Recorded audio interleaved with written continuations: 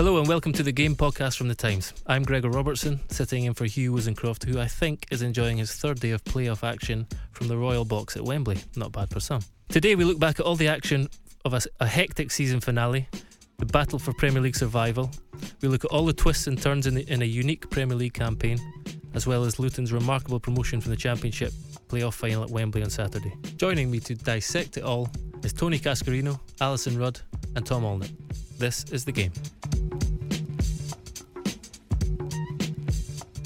Okay, Survival Sunday.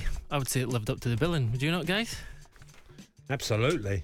Yeah. I mean, Everton were down for 23 minutes following Harvey Barnes' strike, and my God, the tension, you could feel the tension through the TV at Goodison Park. But ultimately, they're the team who came out breathing finally at the end, Tony.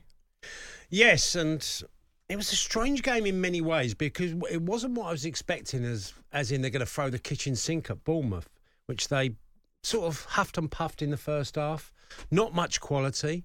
I did find Tarkowski, Amina very annoying because once he went 1-0 up, they basically kept throwing themselves. Tarkowski gets involved in every argument, and Yori Mina, likewise. They seem to want to fight everybody. And, you know, fair play to Bournemouth and Gary O'Neill. They put out a really decent Bournemouth side. Made a bit of a game of it. I mean, the Pickford save, pretty comfortable under normal circumstances.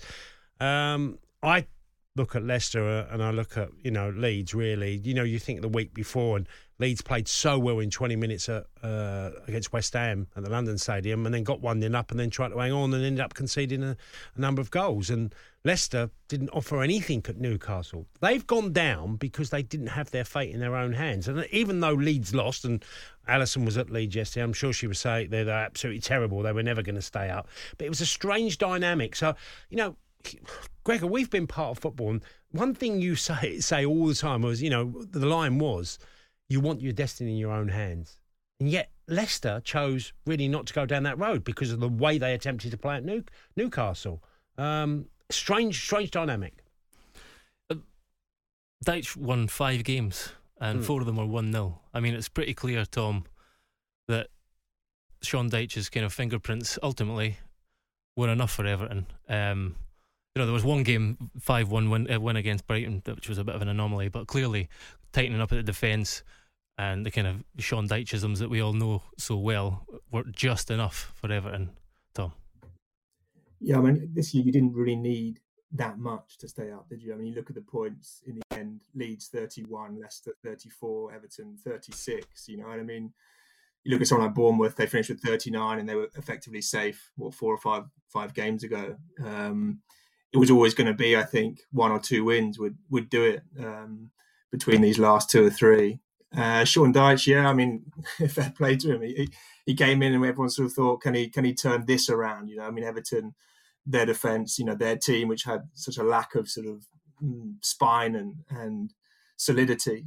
And as you say, those 1-0 wins in the end, proved crucial. And what a goal. I mean, Doucouré's strike at us, fantastic shot. I love the way, in the kind of the harem scare of that kind of occasion, just that sort of split second moment where the ball's kind of hanging in the air and he just manages to keep his head very still, take a breath, get his feet right in the right position. I thought it was absolutely sublime kind of technique just to drive that ball so cleanly into the net. So it was a scruffy season for Everton, but a wonderful goal to kind of to end it for them. And obviously the issues carry on. I mean, I do think for Everton, I think it's been said before, but obviously this is a kind of a strange moment because it kind of feels like a triumph, but equally it's obviously been a huge failure the season, and they need to find a way to make sure it doesn't happen again next year. Tom, would you make a point of also, sorry, now I'll bring you in on this as well, that 5-1 victory at Brighton, that inspirational result, the one that no one expect could happen, is something that I was trying to associate with Leicester not trying to attempt at Newcastle, that you're going to need a big victory in the running that everybody thinks you're going to get beat. And Everton did achieve that by their win at Brighton. Well, I think that's really interesting, Tony, that you bring that up, because what mattered, I think, with that huge win was that Dyche did not get overexcited about it. And I think of the 3 managers put in charge as, emergency measures almost, Dyche was the one who didn't act like there was a crisis. So it's going in on the final day. You had Dean Smith, who was most of the time perplexed that a team that were clearly quite classy in training weren't pulling it off on the pitch. You had Sam Allardyce, who just seemed to be keen to distance himself almost from what was happening on the pitch because it wasn't what he wanted to happen on the pitch. So both of them, whether they knew it or not, were exuding negative vibes, whereas Dyche managed to maintain this, it's business as usual. We just work very hard. If Calvert-Lewin wasn't available for most of his time, and instead of making that an excuse waiting in the wings that he could pluck out if something went wrong, he didn't do that. So his way of handling the relegation battle, and the fact it went to the last day, was, I think, it was probably easier for him, but because it was in his own hands. But I think the players responded to that sense of almost it's business as usual, and that they had you could tell they had some faith in his methodology as well. So I think if there's any justice to what happened on the final day, the manager who grasped what was needed the best was the one that emerged triumphant. I think he handled the celebrations, if that's the right word, very well as well. They weren't very celebratory. They were kind of, looking forward to saying that we know there's a massive task still ahead. We can't be in this position again. I think he says, Everton are a big club with a big history, but we're not performing like a big club. And he's absolutely right. There's still obviously a, allegation of breaching FFP rules hanging over their head. And they might have to sell one or two players to stay within those boundaries. But do you think, Sean Dyche is the man to lead them forward and up the table and make sure they're not in the same position next season, Tony? Well, I think there's some. Let's remember as well, Everton didn't have their two natural right and left back plan yesterday. Decore was left aside by Frankie Lampard when he was in charge, and he ends up getting the winning goal. Connor Cody came back in after. Connor Cody. January. He's made some big calls, but it went understated and a bit alluding to what Allison said. The way he handled things, and I think it's obvious to us all there's a massive challenge for Everton ahead. Recruitment has been dreadful. You think of the Richarlison money and the Anthony Gordon money and what they've invested in. And when Neil Maupay went there, I was like, he's not good enough for Everton. Or am I thinking the Everton of now? But I sometimes get a little bit caught up with the past and get a bit nostalgic about the Everton team that I sort of knew and think, well, okay, he solves a problem. But he didn't solve a problem because he didn't offer very, very little. That's why he never got close to the team, even though Calvert-Lewin was injured so often. And I think Dyche handled all that well. But there's huge challenges ahead because they generally have a squad that isn't quite good enough. There has to be change, and he's got to be part of that going into next season, whatever budget they've got. Because like you said, Gregor, we really don't know financial fair play, what's available. We really don't know that. I've noticed that all the clubs down the bottom, all the money that came in for all of them, if you look at Leeds, Rafinha and Calvin Phillips, same thing. The money that they spent, well, how much of it really paid off? If you look at Southampton, spent a lot in the money that they had last season. So they've all spent, and you could look at, from Leeds to Leicester for Fania money. All these clubs had money and had big sales of players, and yet it really didn't benefit them in any shape or form. To go back to your question, though, Gregor, I'm pretty sure that when Dyche was appointed, most Everton fans thought, okay, this is a short-term appointment. Yeah. He's not very Everton, but he might have the nous to get us out of a predicament. He was seen as a decent antidote to Lampard. But now that they've seen him in action, and as you pointed out, his demeanour following victory wasn't, it contrasted quite starkly with the way Frank Lampard celebrated wildly when Everton were safe last season, that he's sort of so much Mr. Sensible. I think those fans who thought, yeah, good short-term appointment, are now thinking, actually, why wouldn't we want to build with him? Do you not think that's probably the change? Yeah, no, I agree. I think that when he was appointed, he was like a manager for the club that Everton are at this moment in time, rather than the club they want to be. And I think they've probably come to realise that it's going to be a long time before they can become the club they want to be, you know, because of all the restraints, because of the mess, because of, you know, those 4 empty seats in the director's box and the kind of the acrimony that's still at the club. So Dyche might be the kind of calming presence to kind of steer the club into a brighter future. So I think probably King Power's the next place to go to, because it's incredible that in the space of 7 years they've gone from Premier League champions to with an FA Cup victory thrown in to the Championship. They held up their bargain with a 2-1 win against West Ham, but it wasn't enough ultimately. And you know, despite Harvey Barnes' early strike giving them hope, Leicester are a Championship club now. So Tony, what went wrong for Leicester this year? Basically everything. You know, they paid a huge price with injuries. They paid a huge price with players that some of them were, you know, obviously like Tielemans coming out of contract. Whatever happened to Jamie Vardy, and I know his age. Well, people will say he lost half a yard in pace, and was left out by. I can only imagine there was a rift between him and Brendan, because why wouldn't you have used Vardy more? And when he did play, he looked a shadow of the player he was, and that's just across the board. You know, you look at when you have James Maddison and you have Barnes. Barnes has got 13 Premier League goals this season. You know, that's a huge return from a winger. James Maddison, you know, he's a £50 million player, and you know, again going back to Newcastle game where some players were left on the bench and didn't play, and you had to get some sort of result. And well, yeah, draw's okay, but it wasn't enough to have your destiny on your side. I think Leicester just got a lot wrong, and I think as much as people keep telling me Brendan was a good manager, I did feel that his relationship with the players showed that they didn't quite look as hungry as a group. And I didn't feel that unity within the club that we all know you must have. Whether you're fighting relegation, whether you're challenging for the league, Europe, you need to have that. And there were times where Leicester were just dreadful.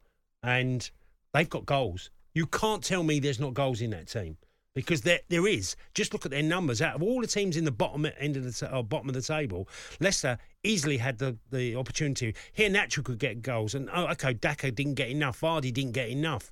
But you had Barnes and you had Maddison. There was enough in that team for them to score goals on a regular basis. Yeah, they've ended up still going down. Yeah, there's a line that jumped out to me in James Gearbrandt's report that not for 12 years have a side been relegated having scored as many as 51 goals. That backs up exactly what you're saying. But they conceded 68 and kept 7 clean sheets. Tom, that kind of sums up their problems on the pitch this season. Yeah, I mean, it's sort of been the thing with Brendan Rodgers throughout his career, isn't it? I mean, we all know that as a coach, you know, he can create teams that play very nice football, very good in possession, can play out from the back, create chances, score goals. The huge asterisk with Rodgers has always been that eventually the kind of defence catches up with his teams. And I think that has kind of come to pass with this Leicester side as well. As we see, you know, they've got great players going forward. And if the game was purely about scoring goals, and I don't think they would have gone down this season, but the defence just wasn't good enough. But I mean, equally, you know, you look at Leicester, there's sort of a broader picture here, isn't there? Over the last few years, a club that has sold, you know, players for huge money, Maguire, Fofana, Chilwell, who else am I missing? You know, I mean, Schmeichel obviously was a huge figure, maybe not such a big fee, but you know, which of these players have they replaced? You know, how is this team that won the title evolved in the last few years? You know, there haven't been, I can hardly think of a player that they brought in the last 2 or 3 years that has really strengthened this team, that has moved it on. And I think the Premier League, with all these sides that have gone down, with Leeds as well, you know, you have to evolve a team that does well. That Bielsa side, you know, this Leeds team is still basically relying on the same 3 or 4 players, the same core that got promoted. And in the Premier League, you can have maybe one bad transfer window. You can maybe just about get away with 2. But if you're kind of going 2 or 3 years without making 1 or 2 good signings and you're letting players go, no matter who you are in the league, you'll end up being in a relegation battle. And that's what's happened, I think, with Leicester. Eventually, the recruitment hasn't been good enough. They've sold too many good players and not replaced them with players that have made the team better. And eventually, you know, all that's left now is an aging Vardy who can't score anymore and a very talented James Maddison. But Maddison wasn't enough. That's such a good point, Tom. I think you're spot on. And I think also what happened was there are clubs that don't have the dosh, but they rely heavily on a entirely committed manager who's an excellent coach and gets the best out of what they've got, and they make sure they plan properly and evolve that way. And then you have the bigger clubs who are constantly thinking 2 seasons ahead, and let's not rest on our laurels and refresh, get better, and be clinical and cunning in the transfer market. And Leicester were neither of those things. They were partly a big club because of the FA Cup and the league win. They had that, a part of a big club mentality. And then they were also, the other half of Leicester was that it was still wrapped up in it being totally unrealistic that they'd done those two things, and they were a sort of myth of a club and weren't real at all, and therefore one that really needed to be cleverer in the transfer market and have a coach that wanted to build and build and build. And Rodgers got to the point where he wanted the money spent and it wasn't being spent, and he sort of gave up. Isn't it strange, I'm just going to say to that, Gregor, that these are little things, but I never got, at the start of the season, Kasper Schmeichel leaving for £1 million.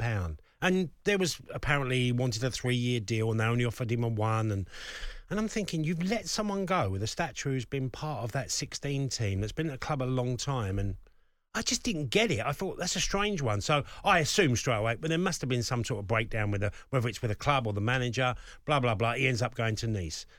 Then you look at Soyuncu. What happened to him? He was a decent player. Ndidi, I didn't recognise him this season. Who's a player that was a holding midfielder, got robbed the teams of possession a lot, done really, really well. And then you had Jamie Vardy on top, where you go, Jamie Vardy, a year ago, he got a number of goals, and yes, he might have lost half a yard, but he looked even when he played. I mean, he just didn't even look like he was involved. He had minimum... we looked at Haaland's numbers of how many touches he had. Well, I could say, I watched Leicester, and Vardy had even less in some games. I just didn't get how this all developed the way it did. Charlotte made a good point in a report today, Charlotte Dunker. I think Leicester have 8 players out of contract that they've paid $100 million for in total. So they also had the 7th highest wage bill in the Premier League. Their success over the years, it's kind of... While they were trying to break into that elite group of clubs, it's also come at a cost. So, while they do have assets like Harvey Barnes, Maddison, clearly, who will raise a huge amount of money, there's still some big questions and big kind of obstacles and hurdles for them to get over between now and taking on the Championship, isn't there? Oh, absolutely. It's a weird development. I couldn't put my finger on a lot of stuff that was happening over the course of the season with Leicester, and I just kept thinking there must be breakdowns internally, because for them to be so poor, and I watched them play Chelsea in, I think it was early March. I was at the game, and Chelsea were woeful at the time, and they had been pretty much all season. Chelsea won comfortably, 3-1, and I remember thinking, this Leicester side has got a real problem, and they went on a disastrous run around that time from March into April. And look, sometimes unless you're in the camp, you and months later, or sometimes even years later, people will talk about that time and say, well, this was happening internally.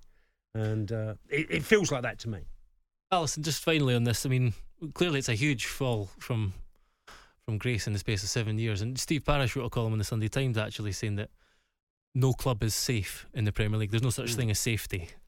And he went back to a kind of a season, I think it was 30 odd years ago, where Palace went down on goal difference, and the also the scale of the drop in terms of income between the Premier League and after the parachute payments end. I think he said that Crystal Palace would go from earning £170 million to £20 million in turnover, and if they stayed in the Championship for 4 years.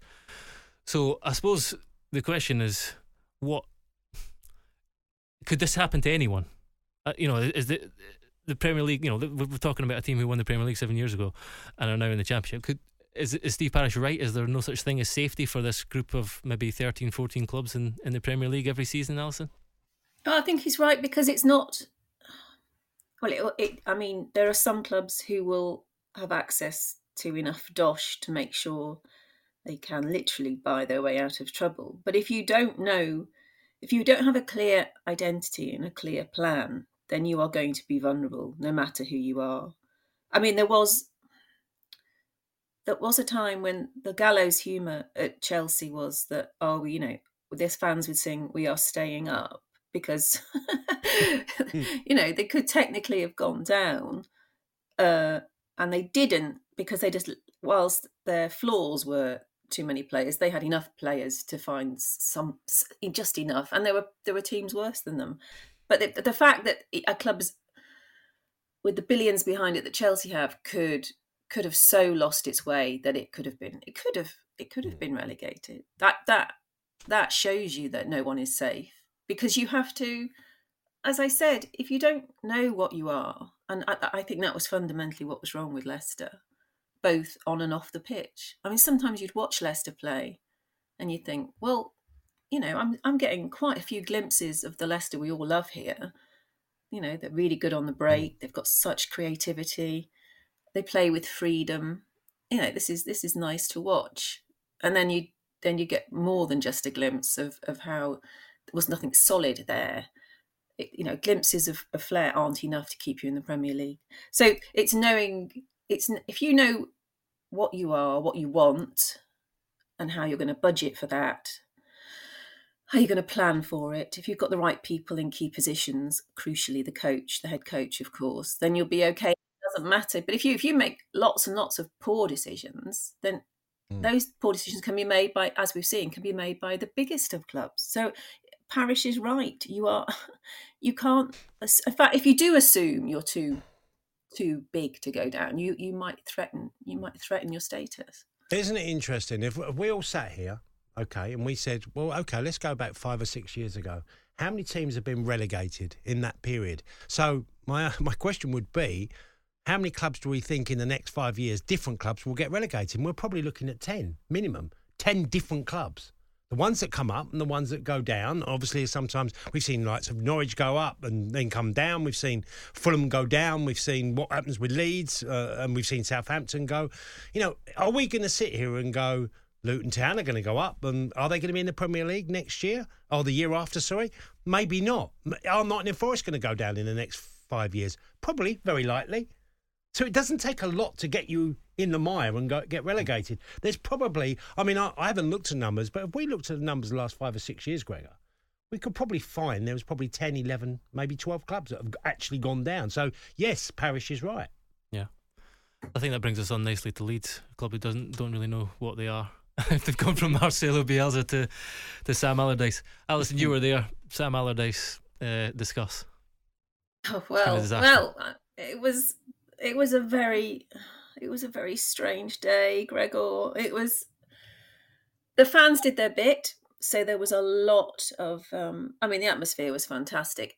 Albeit the sort of atmosphere that makes your hair stand up on the back of your neck and makes you feel a bit nervy at the same time. There was literally electricity in the air, but the fans decided to go for it, which was good, and they turned pretty quickly. But they started out positive. And if you just watch Sam Allardyce on the touchline, it was very peculiar, because he looked like a man that was completely deluded.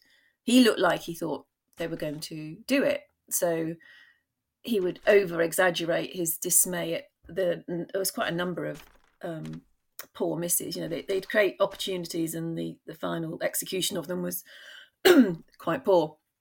But he'd sort of roll around and look like, that was it. That was the moment we're going to be safe. We're going to be safe. He over-celebrated the consolation goal that Leeds scored. But equally, there were moments where he'd be throwing his chewing gum on the floor and looking half the size that he was 5 minutes earlier when they did concede. It was strange. And then afterwards, he was talking about staying put and he wants talks to maybe he's not saying if he wants it or not necessarily. He's prepared to have chats about whether he stays at the club. And you just think, oh my goodness, this is a club that has veered from, I would call Marcelo Bielsa the ultimate non-pragmatist, a coach who did not waver 1 centimetre in his belief in the way football is played and the way you train to play that football, and never looked at the opposition and thought maybe we should set up a different way today. Never did that. didn't know the meaning of the word pragmatism, although we'll never know literally if he didn't know the meaning of the word pragmatism because he wouldn't speak any English. But let's assume he knew what pragmatism was and he didn't know the meaning of it. We've gone from him all the way through to Allardyce, who is the ultimate pragmatist, and that is not an insult in any way. I think it's very important to be pragmatic in football. And over his entire career, I think Allardyce, although people make jokes at his expense, I think the success he's had has been because of his pragmatism and his ability to morph a team into being incredibly defensive and dour for one game, but expansive in another when the opposition allowed them to be. That's what he's good at. So you've gone from, the two extremes of football management in a short space of time, because that's where idealism gets you, I think. I mean, Bielsa was seductive and the fans loved him, but I don't think he left the team in a great place. I think they had glimpses of what they could do under a Bielsa style training regime, and there were moments that were nice, and they did attack with some imagination and commitment, and they did have some energy, and there were some great one-on-one tackles in that game. But collectively, they were a mess and ragged at the back and looked tired and out of their depth. And I don't think, as a neutral watching it, I could summon any pity for them being relegated, because they just didn't possess the aura of a Premier League club at all. I sat watching this, and it kind of struck me that Bielsa almost mastered deficiencies because they played in such a unique style. They kind of man marking. It almost, the way they defended was so unusual. It's almost like if you had diligent, hard-working, committed players, it could mask their deficiencies. And now they're being asked to be, since then they've been asked to play a kind of slightly more traditional way of playing football, particularly defensively, and you just see they're nowhere near good enough. They conceded 78 goals this season. I think over the last 3 seasons they've conceded more goals than any other club in Europe's top 5 leagues as well. That kind of, obviously that brings in some of Bielsa's period, but it's incredible that we're still talking about Bielsa too. I know it feels like this is a club that needs to rip it all up and start again, doesn't it? Well, yeah, I mean, look, Bielsa was in the factor of him, and look, when he was at Marseille, he caused division because everything had to be the way he wanted it. Otherwise, he didn't see the point of him being the manager or the coach. That's how Bielsa is. So obviously when the board started to lose a little bit of faith in Bielsa, and certainly he wants all hands over transfers. Now, if you said to me, who in the Premier League has had the worst transfer period, I'd say Leeds. Some of the transfers they made have been extraordinary. Reuter coming from... I saw Jorginho Reuter at Rennes many moons ago. He's still a young man. I saw him, and if you'd have said to me someone's going to pay 36 million for him down the line, I'd have said no chance. And look, they went for the Jesse Marsh thing as well, where he brought in some players that he knew and worked with. Premier League experience too. I think Dan James is the last player who had Premier League experience at the time. Yeah, and Gregor, it's spiralled out of control. That's what it looks like to me. It's not gone... Yes, you could make an argument, look, maybe Bielsa's time had come to an end, but Bielsa doesn't work with people who don't believe in him. And I think that shone through from me, because this isn't the first time it's happened to him as a manager. The reason Leeds fans still talk about him, because they see that as one of the glorious periods from the Championship to the Premier League, the way they went about their business, the way they played, the endeavour, that you could never question blood, sweat and tears with Leeds. You couldn't question that, because even if they got beat 6-1, they were frying the kitchen sink at times at teams. Sometimes there will be pundits like ourselves going, this is crazy, which it felt. But Bielsa's crazy. So what do you expect from a crazy man? He was. And I think they've gone so far away from that. And like Alison's used the word pragmatic, and they've gone from that to... That was desperation too. We've got to bring it back to the here and now a bit, Tom, and kind of probably have a little look at the job done by Andrea Radrizzani and Victor Orta, because they ultimately were the guys who were responsible for assembling the squad. There's also the potential takeover by the 49ers Enterprises on the horizon. So what does the future hold now for Leeds United? Yeah, I mean, it's question marks everywhere. Right? I mean, it's hard to know. I mean, you look at the teams that go down.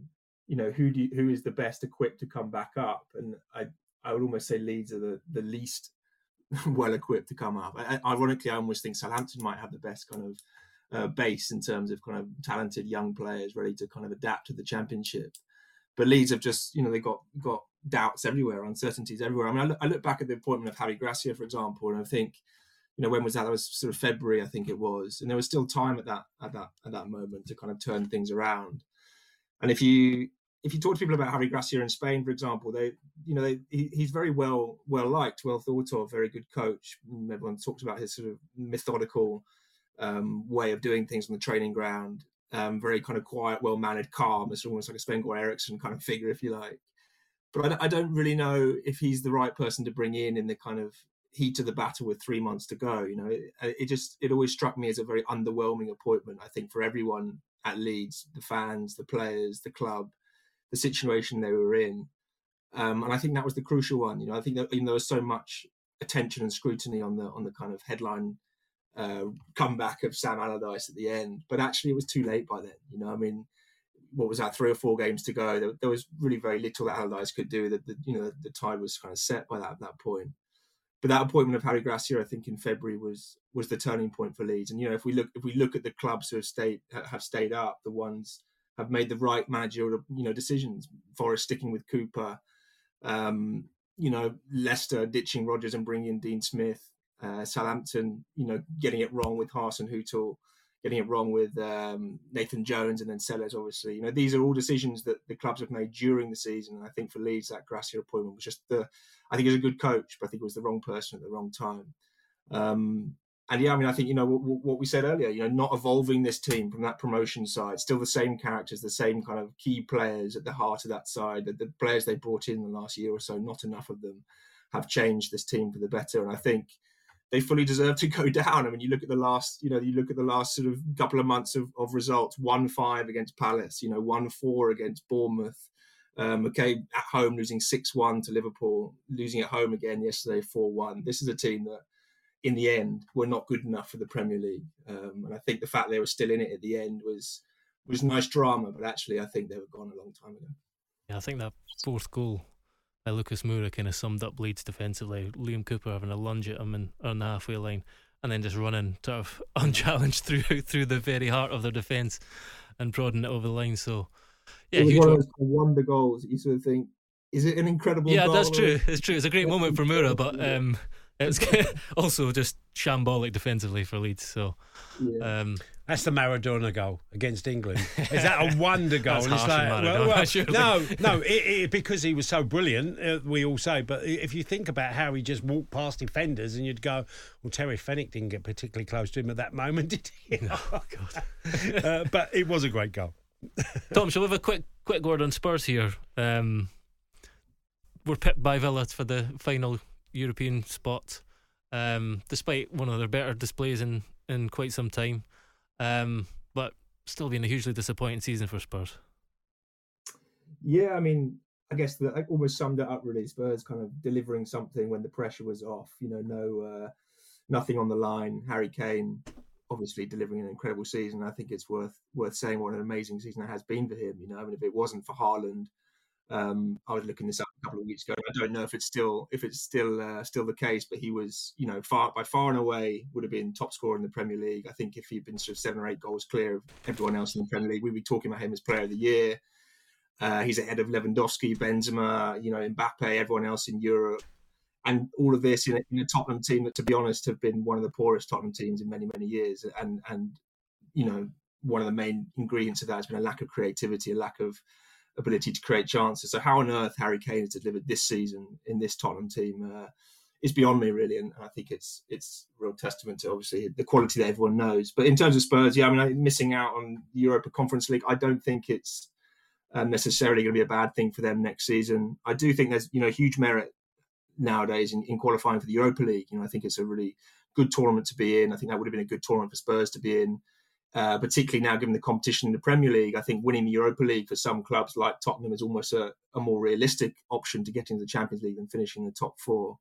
But the Conference League, I think, is a step below that. And I do think that next season, them not having midweek games, having a new coach who can sort of prepare them during the week for the weekends might be a plus. But I mean, Tottenham have been basically waiting for this season to end now for a few weeks, and it's incredible to think that when Conte was sacked, they were a point off third, but it's since then it's just completely unravelled, and they'll be delighted, I think, to get to the summer, try and reset, try and find a new manager, a new director of football, potentially replace Harry Kane. It's all to do for Spurs, no doubt about it. Listening to Ryan Mason on Sunday, it was as I actually thought, I wonder if he's been listening to the Game podcast, because he did suddenly start listing all the things we've said they need. He started saying we need to understand where we want to go, who we want to be, what's our cultural fit. The most important thing for a club is to have an identity, to know who you are. And this is all that we've been saying for months now, is that there's this disconnect between what the fans want, what the manager wants, and what the owner wants. And he crystallised it. I mean, I think people have often taken the mickey out of Mason for wanting the job and believing he could have it. But I mean, he's got it right in a nutshell. They need to spend the summer working out who they are, don't they? Well, it's very difficult, isn't it? If you think about it, that in a period of time, and we're always led to believe that, no player's bigger than a club. Well, at the moment, in this period of time, Harry Kane's bigger than everything at Tottenham. Okay? He's the most important player there. He's a player that other players would want to go and play with if they joined.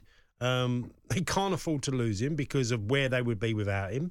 It's an incredible scenario and Ryan got the job basically because he was Harry's best mate as well. Now, that's a bit unfair, but Harry obviously said, something. How did Ryan Mason first get the job at Spurs as being a coach there? Why was he given that post? Now, his relationship with Kane was important because Harry is the most important thing at Spurs at this period of time. Long term, yes, of course, a player's not the most important thing.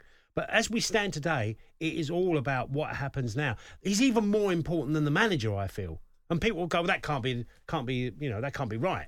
The manager's the most important thing because they make all the major decisions. And I think, well, what are you going to do then? So how bright is the horizon where no Harry Kane, or even considering, where do we all think Tottenham would be if there's no Harry Kane? Judging on their previous transfer record or transfer recruitments, we could probably go, well, that's not been huge success. It's not like we're talking about Brighton and Brentford, who have, to a man, but everybody they've brought in has somehow uplifted the team. So I only see it, well, Kane is the biggest problem by a country mile. Until they resolve that, which they probably can't, then Tottenham are going to be in this issue for a long time. Yeah, huge questions at Tottenham. Aston Villa, though. We have to speak about Aston Villa. I mean, they will be playing Europa Conference League football next season. I think they will be delighted about that. It's a long time since they played in Europe, and it is the third tier of European competition, but they will have a different viewpoint to Spurs, I'm sure. Incredibly, it's the 16th consecutive season that Unai Emery will be managing in Europe. And what a job he's done. They'd won 3 of 13 games when he first arrived in November. We're hovering around the relegation zone. And so there was a league table since Emery's arrival, Villa would be 5th. So a remarkable job that Emery's done, Tony. Extraordinary. And look, me and Alison would have a bit of a bias because we were Liverpool fans and Steven Gerrard was, our hero and was a great footballer, and he'd also done some great things at the academy at Liverpool, and he'd done a great job at Glasgow Rangers that enabled him to get the Villa job. And then the manager, obviously he lost his way slightly, and we talked about all this disconnect, and that certainly was happening at Villa Park, with a number of players in and out of the team, and I think Gerrard lost faith in a number of them, didn't think they were good enough. A bit like Scotty Parker talked about his Bournemouth players, and then suddenly someone comes in, and Unai Emery was that man, ends up going, well, I know I can get more out of these. And I mean, John McGinn was the most amazing one to me. I think he's a really good player, and he's a player that should be playing Champions League football. And I didn't get how he was playing so poorly. He was substitute at times at Villa Park this year in the early part of the season. And then you see that Unai Emery sees him and Ramsey, they can join the forwards when they both got engines, they both can be driving midfielders. And then with that, Ollie Watkins, who was seemed to be not as clinical suddenly becomes way more clinical. Opportunities for forwards and Buendia comes in to become another player. Then you look at the two centre-halves. I think Tyrone Mings was a liability under times for Steven Gerrard. And then has a rock-solid partnership with Konza. It's like, how many players have improved under Unai Emery? And I feel a little bit disloyal towards Steven Gerrard, only because I don't know him. I just feel like he's one of my favourite players ever. And it's strange because, to a man, everybody at Villa Park improved over that period. And I just think, look at his record, Unai Emery. He's been a classy manager, and I think the job at Arsenal, even though he lost his job, there were really good times in there, and you could see he somehow... Look, he got way longer than Arteta did. Arteta got way longer than he did. So I think what we've seen is a real proper, knowledgeable... you could pick his 1 to 11 pretty easily, Gregor. That's a good sign for a manager and a club. If you can go... We're all going to a game on a Saturday and we'll probably get 10 out of 11 right. It's a big thing. Yeah. The difference between Gerrard and Emery is Gerrard came in and saw the deficiencies in each player, and Emery saw the potential. And I think this is a problem when you're a fated player like Lampard and Gerrard were. You can't but help exude disappointment because they're not, the players you're managing are not at your level. And so there's a sort of inability to grasp that, well, not inability to grasp that this is your job almost. You're not there to just simply inspire because you know how to win, because you've played in big matches and you are a winner to your core, because you've got, it says on your CV what you've won.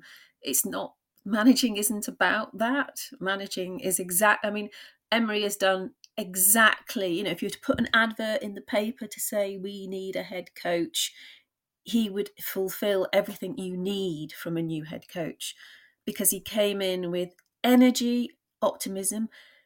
He had a great CV, but it was a great coaching CV, and that ability to take a non too glamorous club, a club that clearly has some things not going quite right or not quite big enough.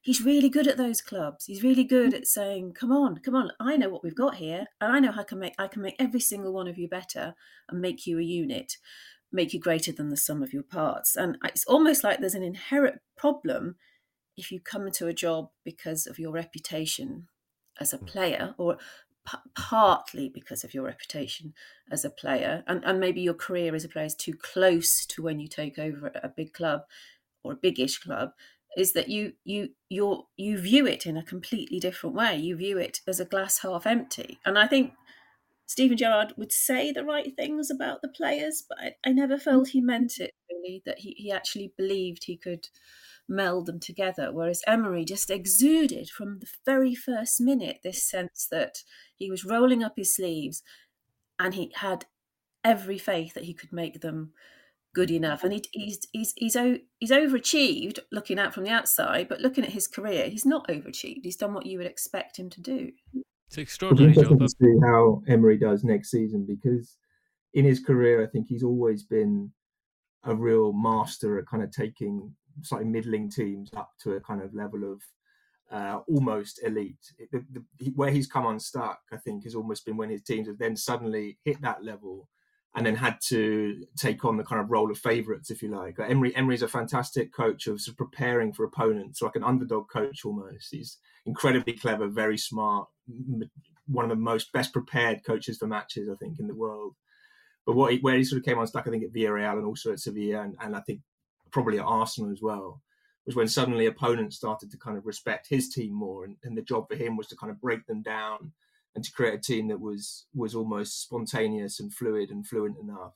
I think he's right up there in the kind of candidates for manager of the year this year, and it kind of does show as well what a good appointment can do. You look at likes of Chelsea and Tottenham and other clubs in the league, where people are sort of saying it's broken beyond repair and needs a complete reset. And I think sometimes we can kind of overestimate that kind of thing. Actually, if you get a really key appointment right, you put in a really good coach who can make players better, as Tony says. Very basic fundamental thing of a good coach, making middling players good players, making average players into middling players. Then you can very quickly turn things around. It will be interesting, I think, next season with Villa. Suddenly the expectation is more. Suddenly the bottom half of the league are playing against them as though they are a good team rather than sort of a surprise team. It'll be interesting to see if Emery can kind of take them on and turn them into a team that can challenge for the top four.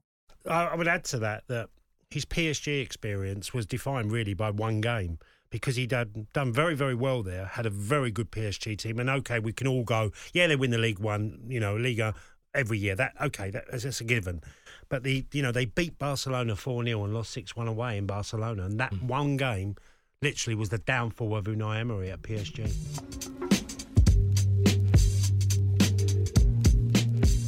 I have to admit, I feel a little bit guilty about... after the World Cup, I was asked to write a piece about the clubs who might gatecrash Europe. I wrote about Brighton, Fulham and Brentford. I didn't even mention Villa. and they come from nowhere. So didn't need to, really. Well, I mean, it was unfathomable, really, wasn't it? Yeah, considering where they were when he took the job. So it's an incredible job. And Tom, I will ask you for a manager of the season a little bit later. But first of all, just to kind of pan out and look at the season as a whole now, we had a title race. We had, as we've seen, a relegation battle for the ages. But I was reading Johnny Northcroft's kind of summary of the season in the Sunday Times, and some of the things he referenced that you feel it was from a different season altogether. You remember Thomas Tuchel and Antonio Conte's sort of handshake on the touchline at the start of the season? Remember that? Yeah. Ronaldo's TV interview with Piers Morgan. The blooming World Cup right in the middle of the season. Chelsea and Graham Potter's kind of soap opera and the £600 million spend, and after that their worst finish since the 60s, I think. All three promoted teams staying up. Erling Haaland banging in 50 odd goals. All the sackings and interim managers. A great start by Bill Edgar in the Times today. This season featured the most monarchs, 2, the most prime ministers, 3, and the most top flight managers, 39, including caretakers. I love Bill. So it has, we always say at the end of the season, what a season it's been, but this really has been a hell of a season, Tony. Yeah, I said that on radio yesterday. I was talking about it. I said, I can't remember a season like 22, 23 that so much happened within a season. And obviously the sackings of managers was just ridiculously high. I mean, what was it, 13 in the end, and there's interim managers as well, and there's going to be change at other clubs. No one knows what's happening with Roy. A 75-year-old man comes back into football and saves Crystal Palace, and yet no sort of real indication whether he's going to be there next season. He's under normal. As he pointedly said, actually, in his interview yesterday. But it is somebody needs to offer me a job before I can say whether I'm going to take it or not. He's done brilliantly well, and you sort of think, well, it goes back to that Unai Emery of coach, improve players, or know what players are good at, and he does that really well. He's had an amazing career. But you go from club to club. I've watched Jurgen Klopp battle with Liverpool and knows his team are in freefall, and then it ends up, 11 games unbeaten at the end of the season? From a team that looked like every week for a certain part of the year, they look like going to get beat every week. I've seen Man United start the season terribly. Ten Hag, I'm thinking, how long will you make Christmas? With the way they were going, and then by the end, I'm looking and thinking, do you know what? He had some unbelievable challenges at that football club this year, and he's got them to third. I don't know, by hook or by crook, he's managed to get them. And they haven't been inspirational in the way they've done it. They've been pretty methodical. So there's loads and loads of great stories this year. Alison, what stood out to you? I just think it's... Try and pick one thing. I just think it's really funny that we're talking about almost the minutiae of whether Roy Hodgson will be offered a job or won't he be offered a job.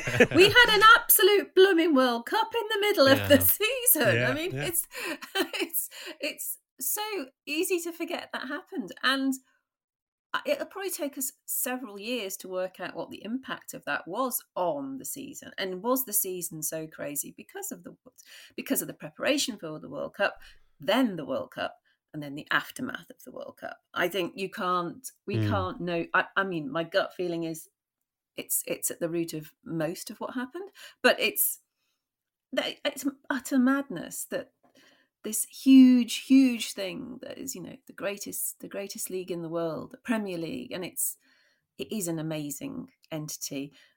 And then you interrupt it for the greatest show on earth, the World Cup. It's going to have an impact. And there's a part of me that sort of, to be completely honest, there's a part of me that resents that still. It shouldn't have happened. I mean, it shouldn't have happened on a sports washing level, obviously. It shouldn't have been in Qatar at all. And to meddle with it, the timing of a World Cup, it's all wrong. But on a purely sort of parochial reviewing of the Premier League season, a lot of the things we've discussed wouldn't have happened unless there had been the break for the World Cup, I think. And I think, as Johnny said, the result of that was competitive football in all 12 months of the year. Because the FA Cup will finish in June and the Community Shield started in July this year. So who knows what kind of toll it might take on the players too, Tom. I mean, it's been some season for them. Yeah, I mean, I guess I remember writing articles during the World Cup, how is this going to affect the second half of the season? Which teams are going to be most affected? Are we going to see certain clubs kind of suddenly fall off a cliff? I don't know if we did see that really, but I think if you kind of look across Europe for sort of wider trends, I mean, we saw Napoli win Serie A, we saw Dortmund, really should have won Bundesliga. Arsenal were right there until the end of the Premier League. I wonder if this was a season for kind of, the underdogs. There was a sort of a certain chaos which fed into the idea that lesser clubs, smaller teams could, had a chance this season. Whether that was a physical thing or a psychological thing, I'm not sure. I think specifically for the Premier League, I personally will always remember this season for kind of Brighton and Brentford. I really think they were the two teams that sort of lit up the division this year. I mean, Brentford, beating City twice, thrashed United, beat Liverpool, beat Tottenham. Brighton obviously playing, in my opinion, the best football in the league, and playing Arsenal off the park at the Emirates. These are two teams who I think show what the Premier League has kind of become. That there is now no, we were talking earlier about how there's no safety anymore, and part of that is because the bottom teams, there's no longer any bad sides in the Premier League. I know that's sort of an old cliche, but it's kind of caught up with itself. It's now true. You have people like Palhinha playing at Fulham.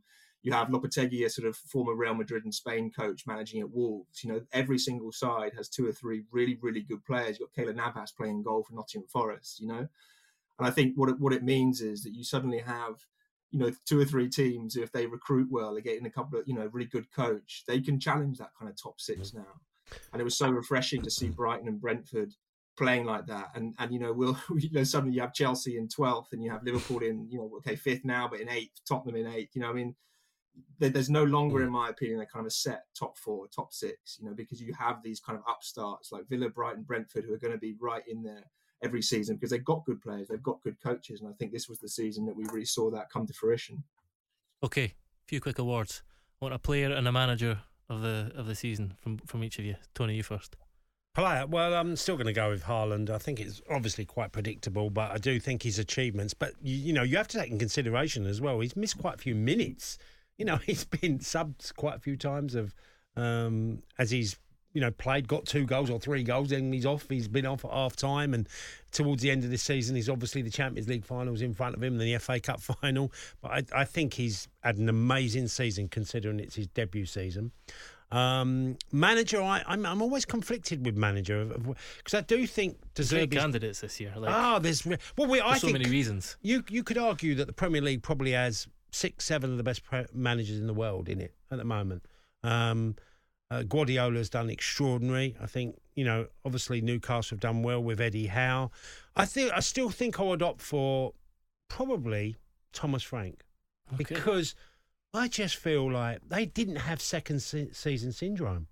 And, Ivan Toney got a lot of goals last season. He's got even more this season. And I think Mbeumo is one of them players that's just got better and better because he's been coached better.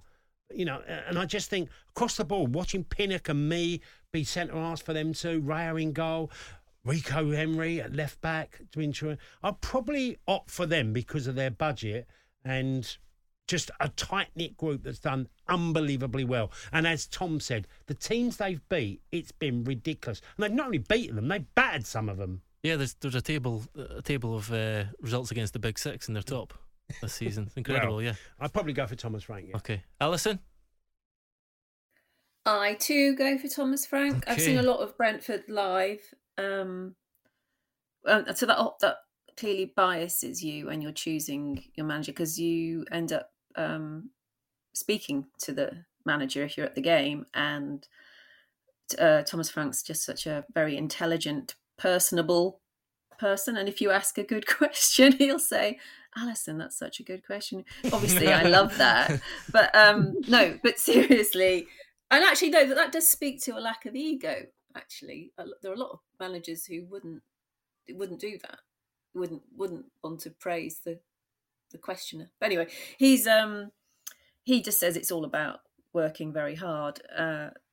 That's not a negative, is it? Good, hard work is worth rewarding. They are top of that table of results against the big six, and I think it's because I've seen them a lot. I can say this. It's not just that they are the underdog who plan and use their physical prowess and their abilities at set pieces to defeat teams. I mean, I know Klopp said it was, the hardest team he played against at set pieces.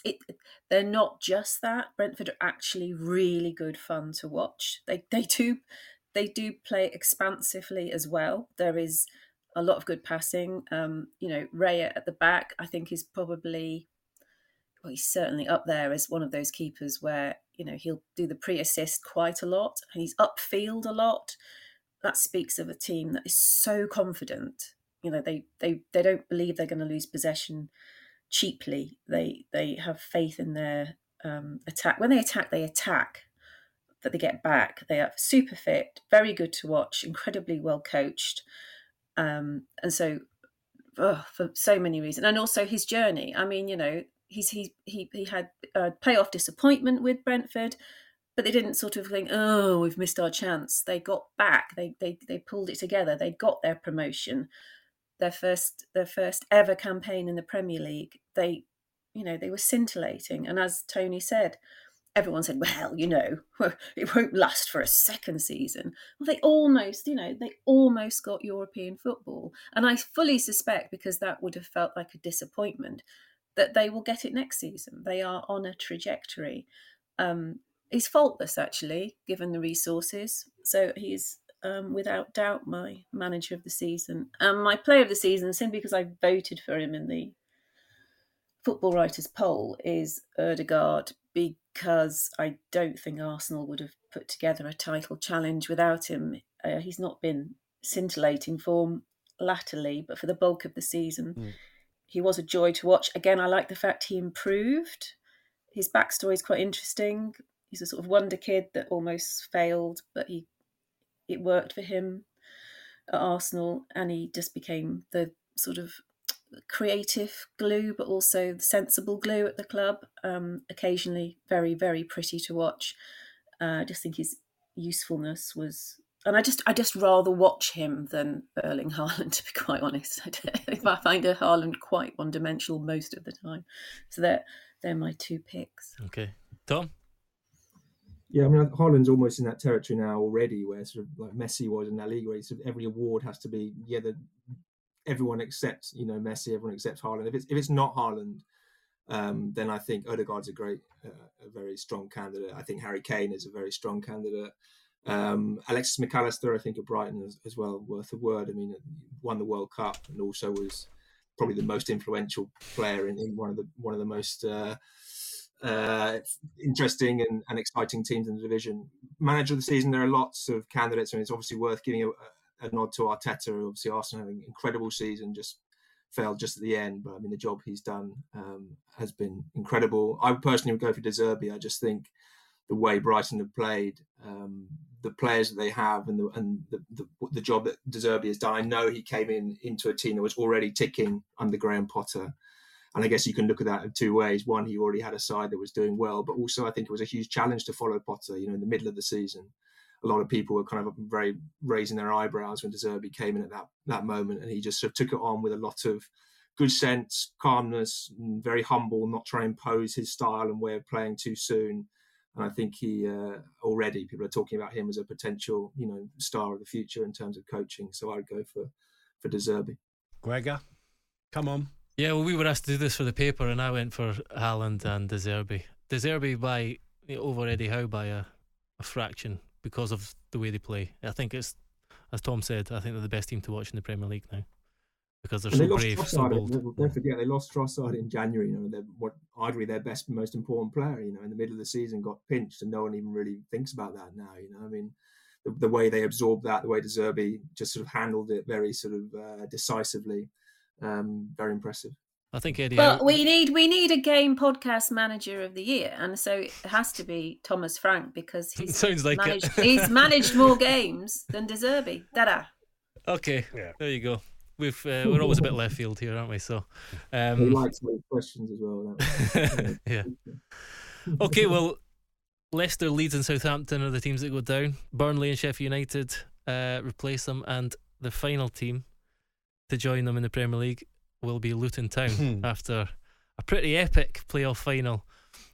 Not a classic, they never are, but weighty, so much pressure, and they got past Coventry City on penalty kicks. Tom, you were there. What was it like? What was the atmosphere like? What was it like when Rob Edwards went heading up that touchline and thought he'd won it at the end of extra time and then realised he hadn't? Yeah, I mean, that was, I don't know if I can remember a kind of harsher VAR overturn. Yeah. In the kind of 117th minute of extra time, most, the most biggest prize financially in the world game, to have that goal, everyone cheering, and then to have it reversed. I can't remember a more painful overturn. But fair play to Luton. I sort of felt overall they deserved it. I mean, it was a strange game because I think they were so clearly the dominant side in the first half, or at least the kind of first 40 minutes, that you sort of thought, wow, Coventry are nowhere near this, and it's just a matter of time before Luton put them away.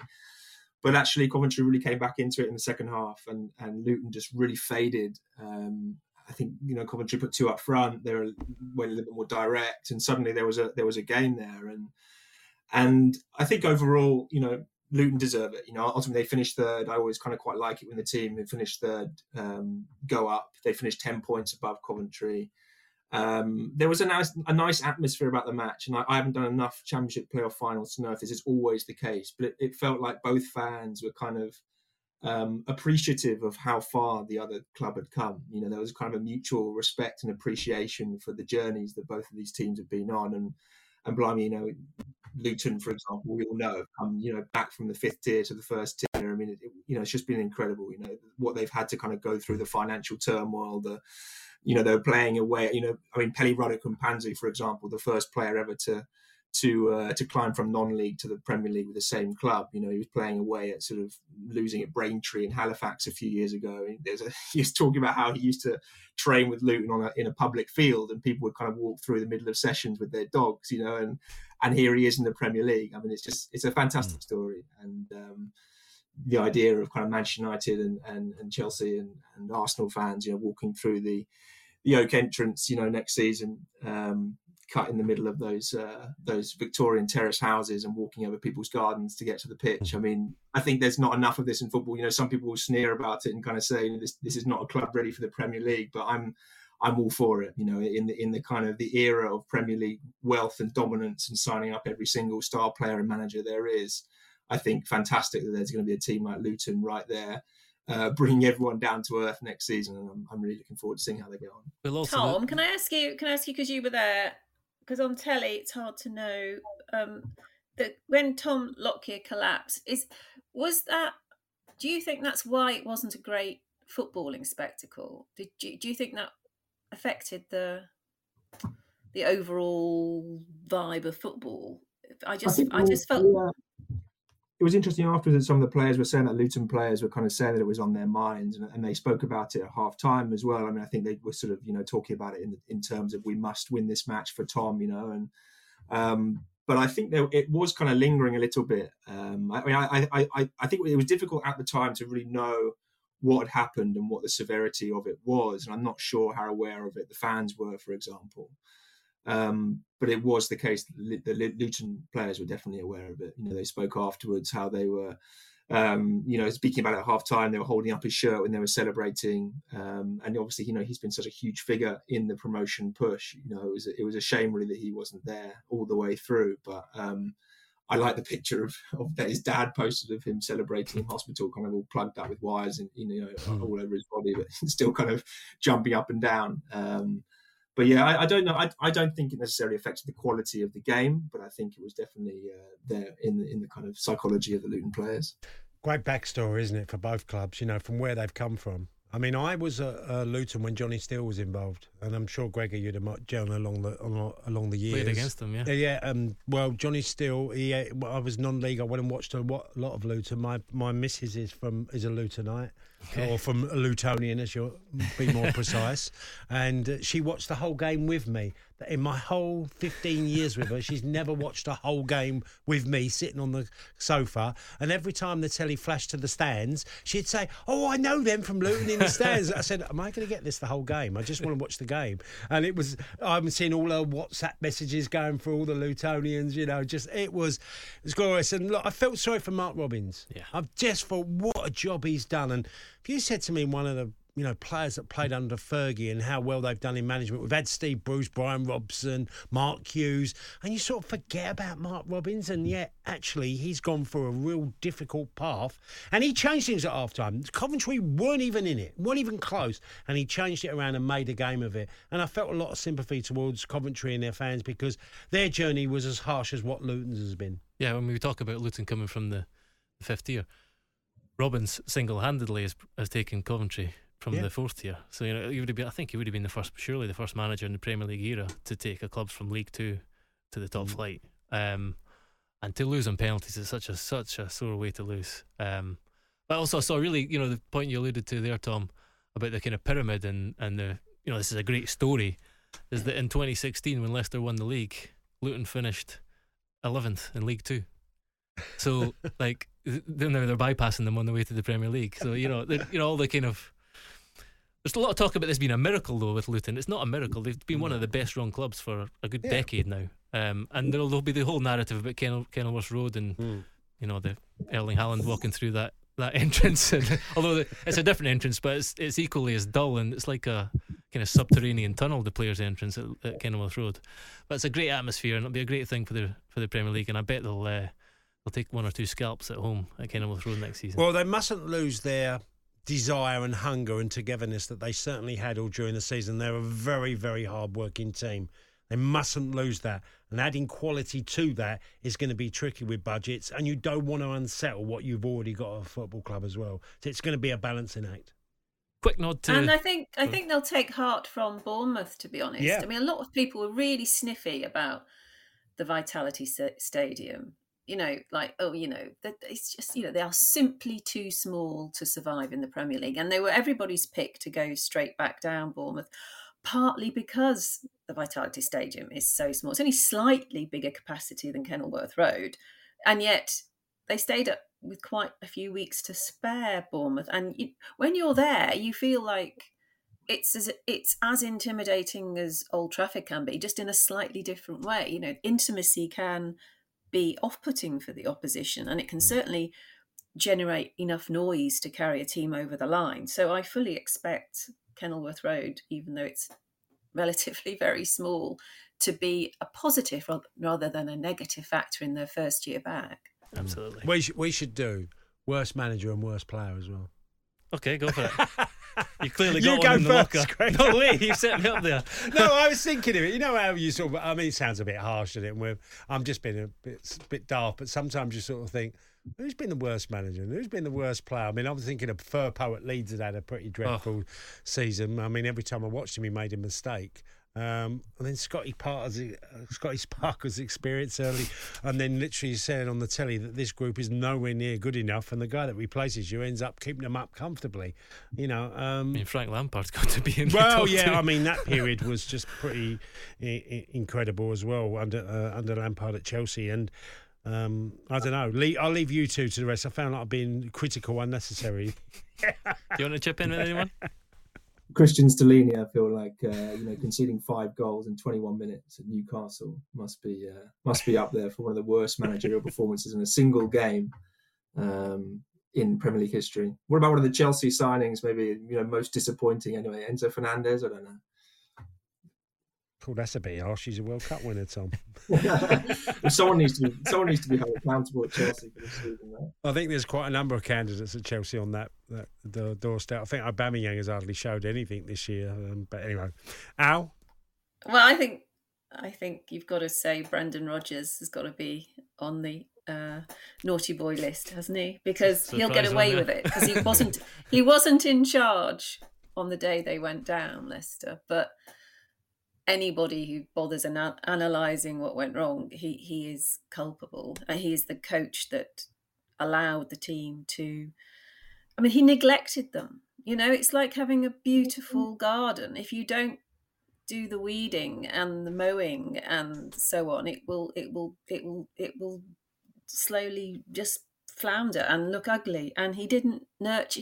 He had problems. He didn't get the money he wanted, but rather than rolling his sleeves up and saying, right, and acknowledging the situation and thinking, right, we now have to act like a team that is not going to be anywhere near relegation, he sort of allowed it to permeate their psyche. So I think, given he's clearly a capable coach because he won the club the FA Cup, and they really, really wanted that, he is culpable. So I would put him up there, I think. Player, Al? Can you think of a player that's really disappointed you?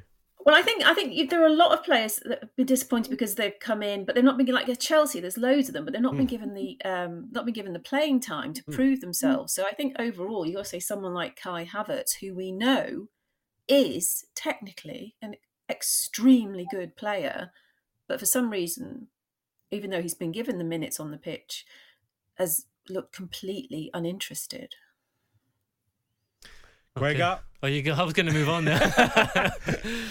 Do you know, I would have gone for Awoniyi until the last few weeks because he was awful for much of the season, and then he's just about single-handedly kept Forest up. So that maybe just shows you that we shouldn't write them off too soon. Yeah. It might turn for Junior Firpo in the Championship. Anyway, congratulations to Carlisle United who won the League Two playoff final against Stockport County, also on penalty kicks.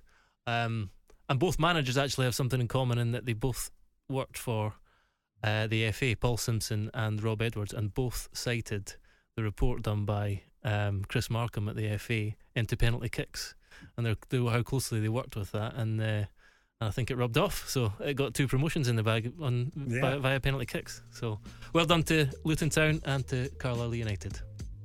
Okay, well, my thanks to Tony Cascarino, Alison Rudd and Tom Allnutt. For more great content, check out The Game in today's Times, and we will be back on Thursday.